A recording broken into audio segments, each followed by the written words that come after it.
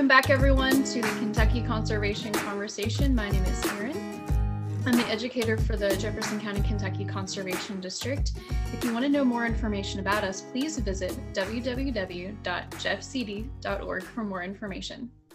Today we have Martin Williams, as well as Madeline, our new TA. And so I wanted to introduce the county to these two folks and give you some more information about some programs that are coming up and just kind of generally start to get to know different sectors of agriculture that are maybe outside of our county, but still very important to what we do here. Good morning, you all. Good morning. Good morning. So I would like for you both to briefly introduce yourselves and what you do for the state of Kentucky or our district respectively, so that we can start to get an understanding of where your perspectives are coming from and to also help people know what options are out there for careers in the field. One thing that I didn't know when I got into this was how many options there really are. And so I think the sooner we can start letting some of, perhaps our high school students know, agriculture is not just about farming. If you're like me, I love plants, I love farming. I'm not really great at growing things. I do much better with things that make noise or have a personality. And I don't know, that's just how I am. But, there are people that really care about what happens in our county. And so I think this conversation is also just as much about making room for people as anything else. Some people are really great at logistics and some people are really great at compost, and we need them both. So I guess, Martin, if you'll start, and then Madeline, we'll hand it over to you. Yeah, thanks, Erin. Thanks so much for having me on this morning. So a little bit about me. I'm from Nelson County, in a small town called Bloomfield. Grew up in a very rural lifestyle, more of a traditional background, I guess, than some agriculture that you see there in Jefferson County.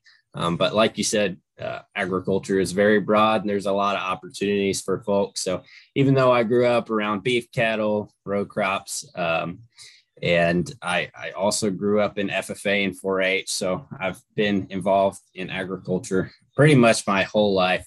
Once I got to college at UK, it really kind of broadened my horizons on the different opportunities in agriculture.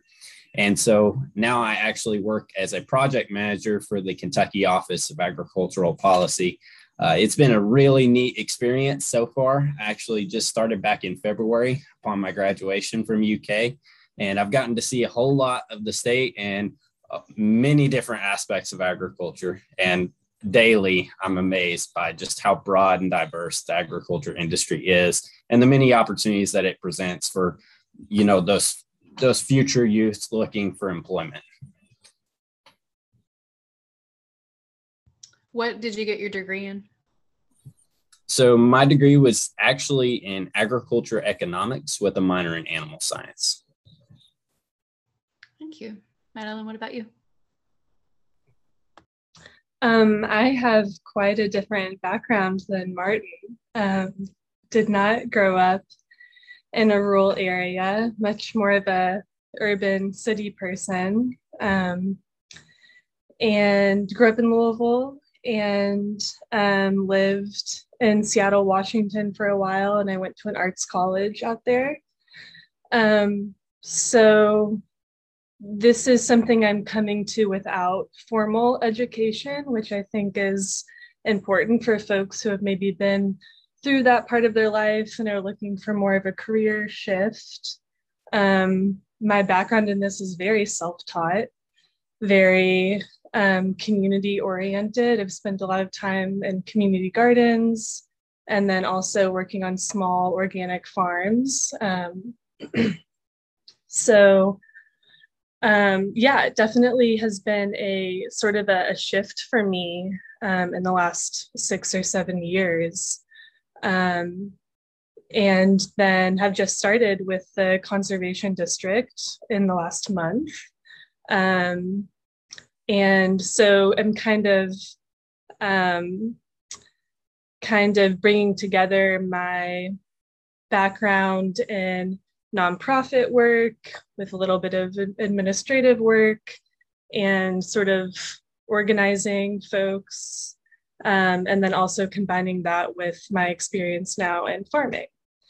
I'm hoping to help our urban growers and people in our county to access more resources for their farms to help build their careers and to get more food to more people in our county, more local food, and also to help people reestablish and reconnect to the land that they're on, and doing that through a variety of ways. I'm so glad to have you. I think you're just what we needed at this point in time in Jefferson County. So I'm really, really excited to watch you grow into this role. Martin, will you tell us a bit about the entity that you work for in Kentucky, and will you place it in the broader context of not only agriculture, but of kind of how Kentucky government works and how all of these pieces start to move together? Because even though we can feel isolated in our own counties, but really we are a part of a bigger picture. So I just kind of want to place that for folks. Yeah, great question, Erin. And it definitely can be confusing. Even in my short time working here, it's been a little bit confusing for me as some pieces have shifted. So the Kentucky Office of Agricultural Policy currently is a unique organization, but it acts as a division of the Kentucky Department of Agriculture, which is headed up by Commissioner Dr. Ryan Quarles. And that's actually a little bit new. So back in March, Senate Bill 3 went into action and actually moved our office out from, it originally acted as the Governor's Office of Agricultural Policy. And so then it was shifted through that bill over to the Kentucky Department of Agriculture. So that's where we now work out of. KDA is kind of our head, and KOAP acts as a division within that. Does that help any?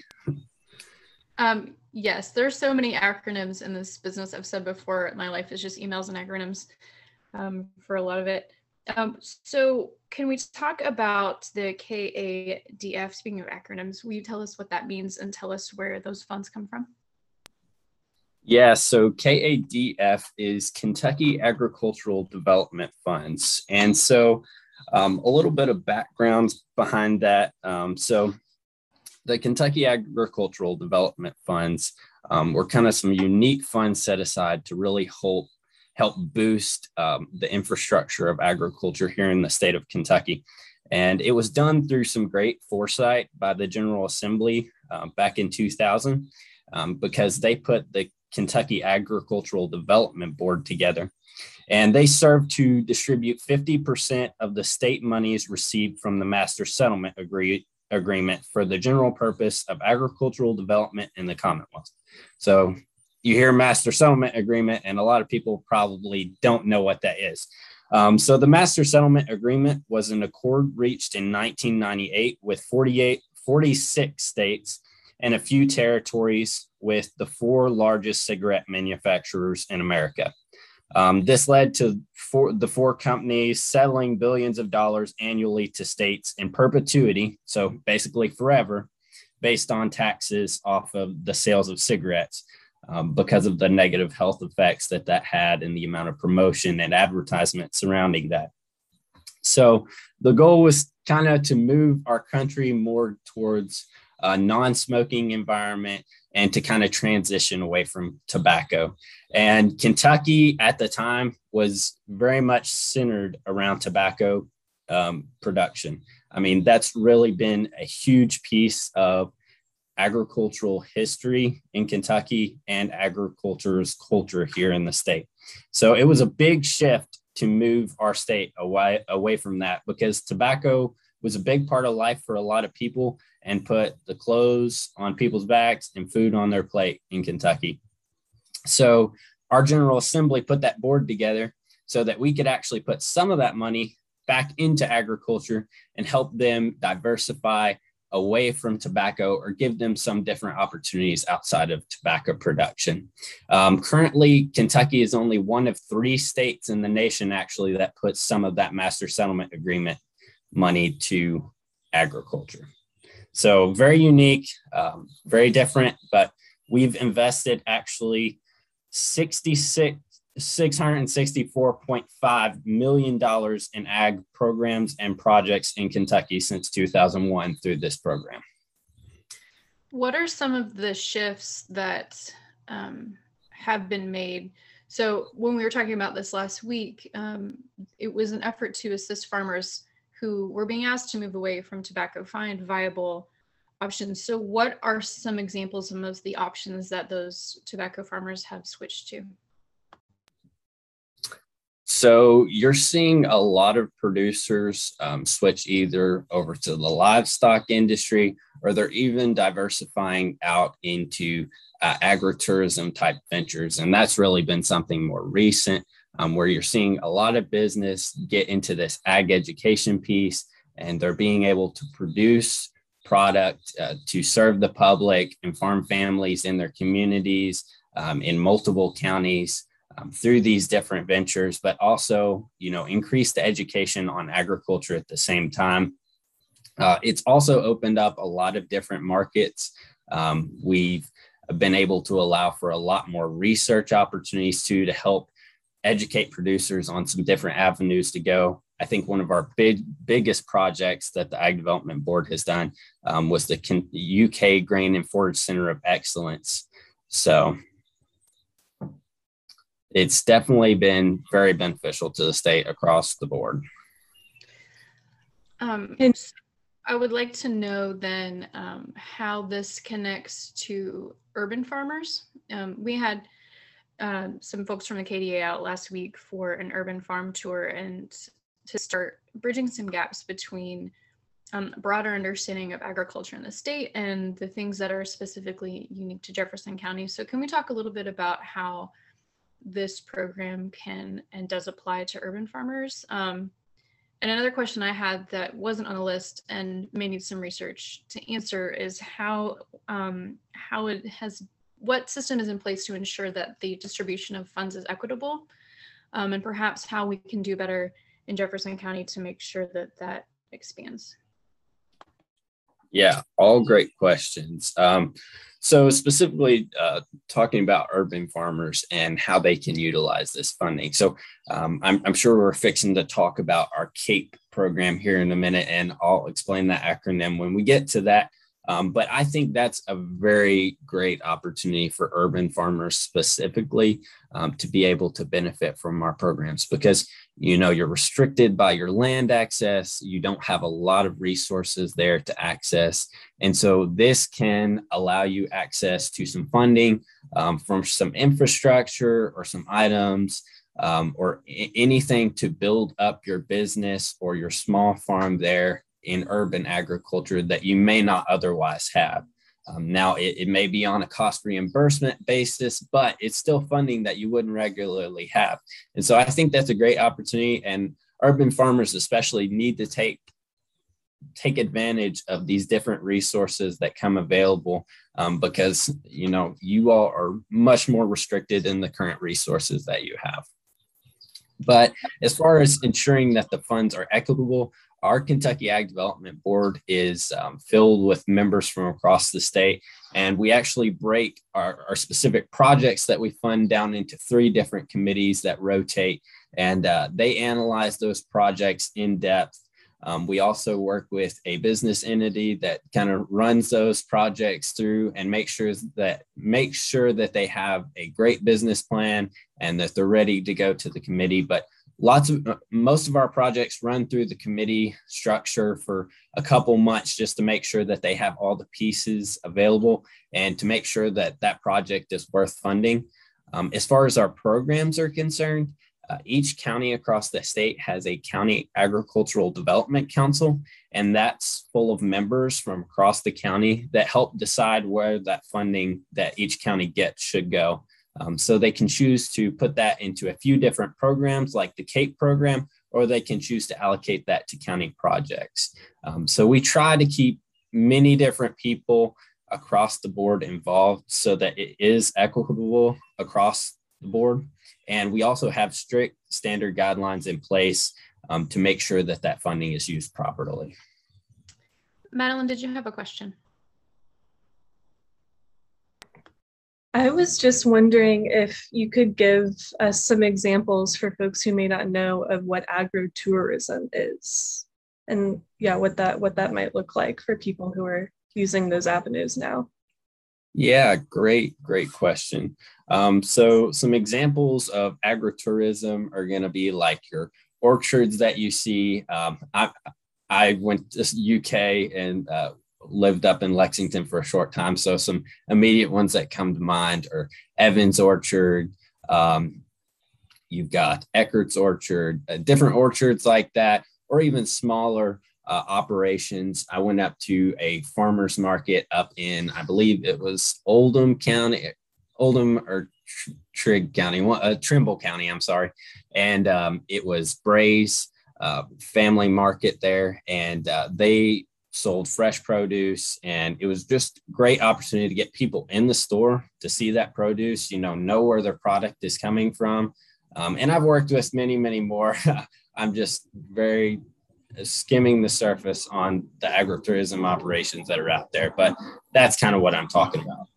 I think for our Louisville residents, maybe more familiar with Happy Jack's Pumpkin Farm. And that sort of thing where they just open up the farm and you can come and decide what pumpkin you want to have. And, you can also buy other things while you're there. That sort of open and welcoming and come see us and exactly what you said, see where it comes from, I think is unique for a lot of people who are used to the model where we just go to the grocery store and that's it. So will you walk us through the CAPE program? Yeah, so the CAPE program is the County Ag Investment Program.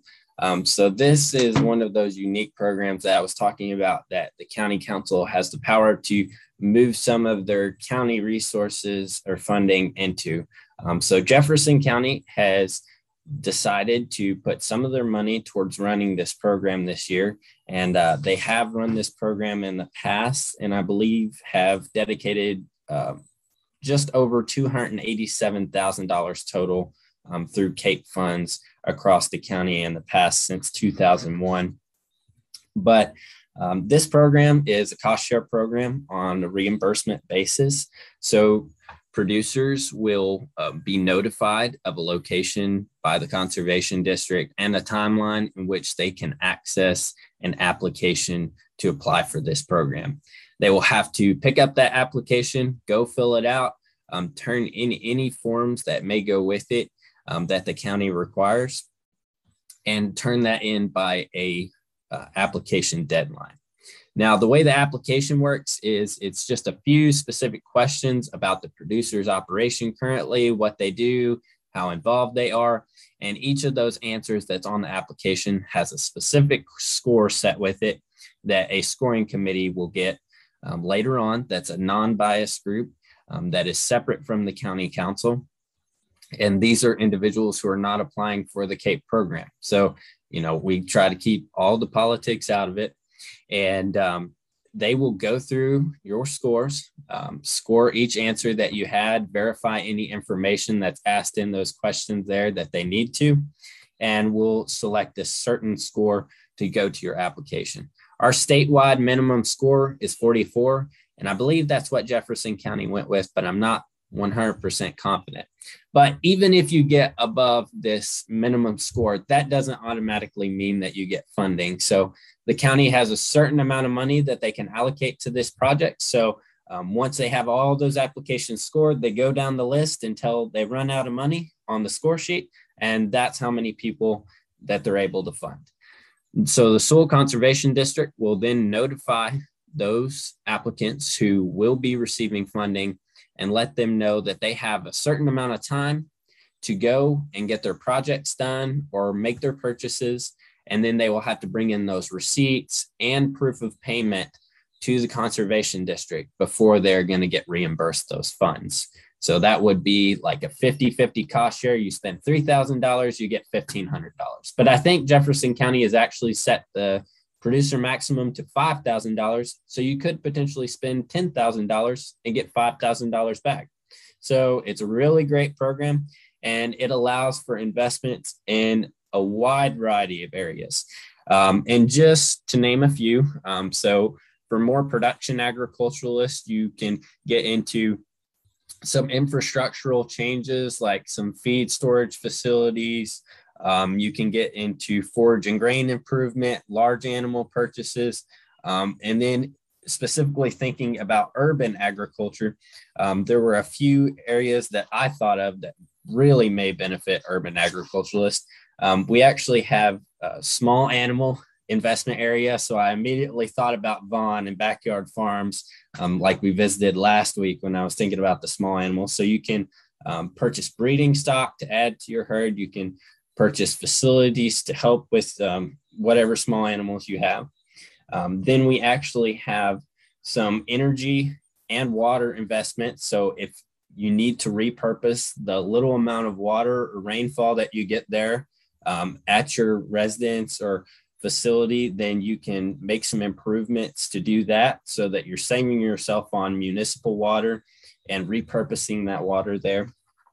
And we've also got a value-added marketing investment area. So any labeling, packaging for any products, or really about anything that adds value to the product that you're trying to market or sell could pretty much fall eligible within this investment area.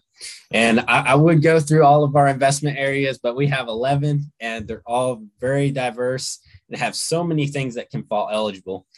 So if you want to learn more about those investment areas, you can contact Wayne Long, who's the extension agent there in Jefferson County, or you can talk to the Soil Conservation District. But if you just want to look for yourself online, you can go to kyagr.com/ag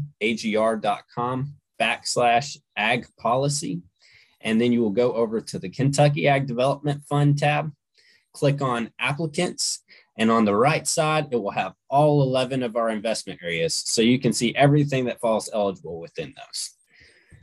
But that's a whole lot of information there. So feel free to jump in. If you are driving and are stressing out about writing that link down, we will put it in the show notes and we'll make it available when we post this on our Facebook. So just go there and click on it, and please don't crash your car. I'm really curious now. Do you have the list of 11 things in front of you? We don't have to go into detail, but I'm also like, ooh, 11, that's a lot. Do you know what they are? Yeah. So we've got ag diversification, we've got ag technology and leadership development. So that actually allows you to apply for any leadership development events or conferences or educational opportunities. You can get cost share on that. We've got the large animal that I talked about, small animal, farm infrastructure, fencing and on-farm water, forage and grain improvement, innovative agricultural systems. So these are actually some innovative systems that, with the help of University of Kentucky, have set up like fence line feeders and gravel paver grids that really just help you, give you a list of what to do and some eligible items within that. So you can just follow the instructions, go do that, and get some cost share money available for that. We've got the on-farm energy that I talked about. We have a poultry and other fowl investment area. And last but not least, the value added in marketing that I talked about. So after we open up the application window, how long do folks have to apply? That will be determined by the Soil Conservation District there in Jefferson County. So folks, when this application, it's not rolling. When it gets opened up and we tell you, hey, you have this long to apply, don't wait. Go ahead and apply and reach out to us if you need help or you have questions on the application, and we will get you those answers in a timely manner. That is part of keeping the process equitable, is that you understand that you have the right to ask these questions and figure it out. And if something doesn't make sense, we'll email and talk on the phone until it does. What does the board? Yeah. Oh, sorry. I was just going to jump in. That's a really good point, Erin, because I would recommend getting your application as soon as you can, especially for some folks who may not have all the pieces that they need for this application. A couple of those things that you're going to need is ag water quality plan, which the Soil Conservation District can help you get online if you don't already have one on file.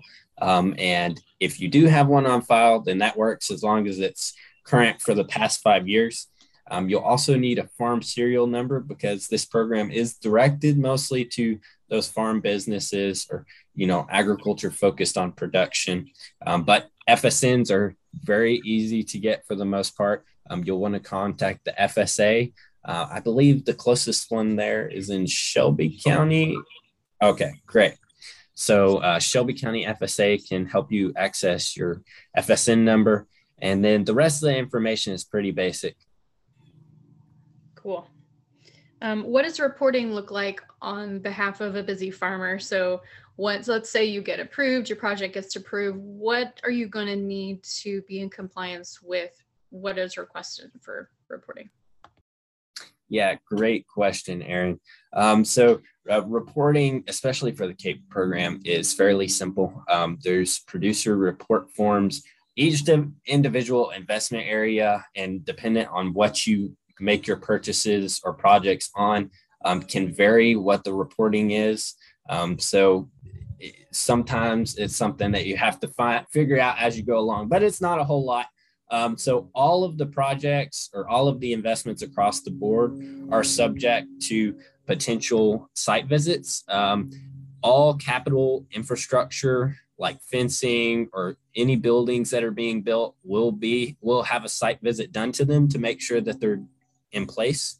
And that means that those items that are invested in are going to have to be on that location of that FSN within the county in which they were invested. So you can't say that you're going to purchase something in Jefferson County and then go a county over and make that purchase or that investment there. It has to actually be within the county. And you're going to have possession of those items that are like permanent changes to like a land for 5 years. So if you end up, selling your farm, there are some ramifications that come with that, but those are down the road and can be handled more closely to time if need be. But those are kind of the basics of reporting. My last question kind of has to do with the urban farm tour that we did last week. But I want to help urban growers maybe start having a little bit of confidence in the programs that are in place in general. One thing that we heard from some folks last week is this perception, and I don't know that it is an unjustified perception, I'm going to be honest with you, that some urban growers are just sort of out here on their own, and that the advertisement or sort of getting the word out that there are programs that they can benefit from seems like it's been pretty minimal. And so I want to know how the KDF and all other acronyms associated therein are working to understand and respond to the needs of urban farmers in a way that is tangible and helpful. Yeah, that's a great question, Aaron. And I think you're justified in where you're coming from, because a lot of times organizations can struggle sometimes in reaching everybody in their advertisement and getting all of those programs out there. Now, I think last week was a huge step in taking steps towards helping urban growers and urban populations in that, because it was a big educational piece for our office, with both Brian and Bill being out there, our executive director and deputy executive director. It really helps give us an idea of what urban agriculture looks like in the state, so that when we're talking to the committees that are talking about program guidelines and, how we're going to include and impact the most producers, we can give them an idea of what the urban agriculture aspect looks like, and how, unlike traditional conventional agriculture, a producer owns a piece of land. In this community garden aspect, you've got a lot of different producers producing on one piece of land that they don't really own, but yet they're producing produce for a whole bunch of different families. I know one place we were talking about last week was reaching out to 600 families. So that's really astounding. So I think that educational piece is very key and has definitely got our wheels turning on how we can talk to the committees, on how we can, move forward with the board as staff on directing them about urban agriculture in the state. And I do think a piece of that may be educating these urban populations more on our programs. And so how do we best do that? Now that we're a piece of the Department of Agriculture, I think that the Department of Agriculture has some great marketing and promotion through the Kentucky Proud program. I mean, you see the Kentucky Proud logo and pretty much everyone across the state knows what that is for the most part. So I think if we can tap into that and promote our programs a little bit more, because we have a lot more programs just outside of the County Ag Investment Program that I'm talking about. I mean, we've made $664 million in investments since the inception. So to be able to move forward and move in some different directions is going to be key to impacting really diverse agriculture across the state. And I think that's what our board wants to do. As we're now 20 years away from where the Master Settlement Agreement originally took us and where they originally started thinking about things as a General Assembly. What does agriculture look like now? What do producers need? So those are going to be some key pieces to put together as we move forward for the next few years with the Ag Development Board. Huge, tremendous gratitude to Martin and Madeline today for joining us. I want to let everybody know that October 8th is going to be our launch date for this program. If you want to apply for the CAPE program, go visit us at www.jeffcd.org to get started. You can reach out to me or Madeline. It's going to be Erin at wildcommonwealth.com, and we'll help get your questions answered for this project, all right? We'll talk to you soon.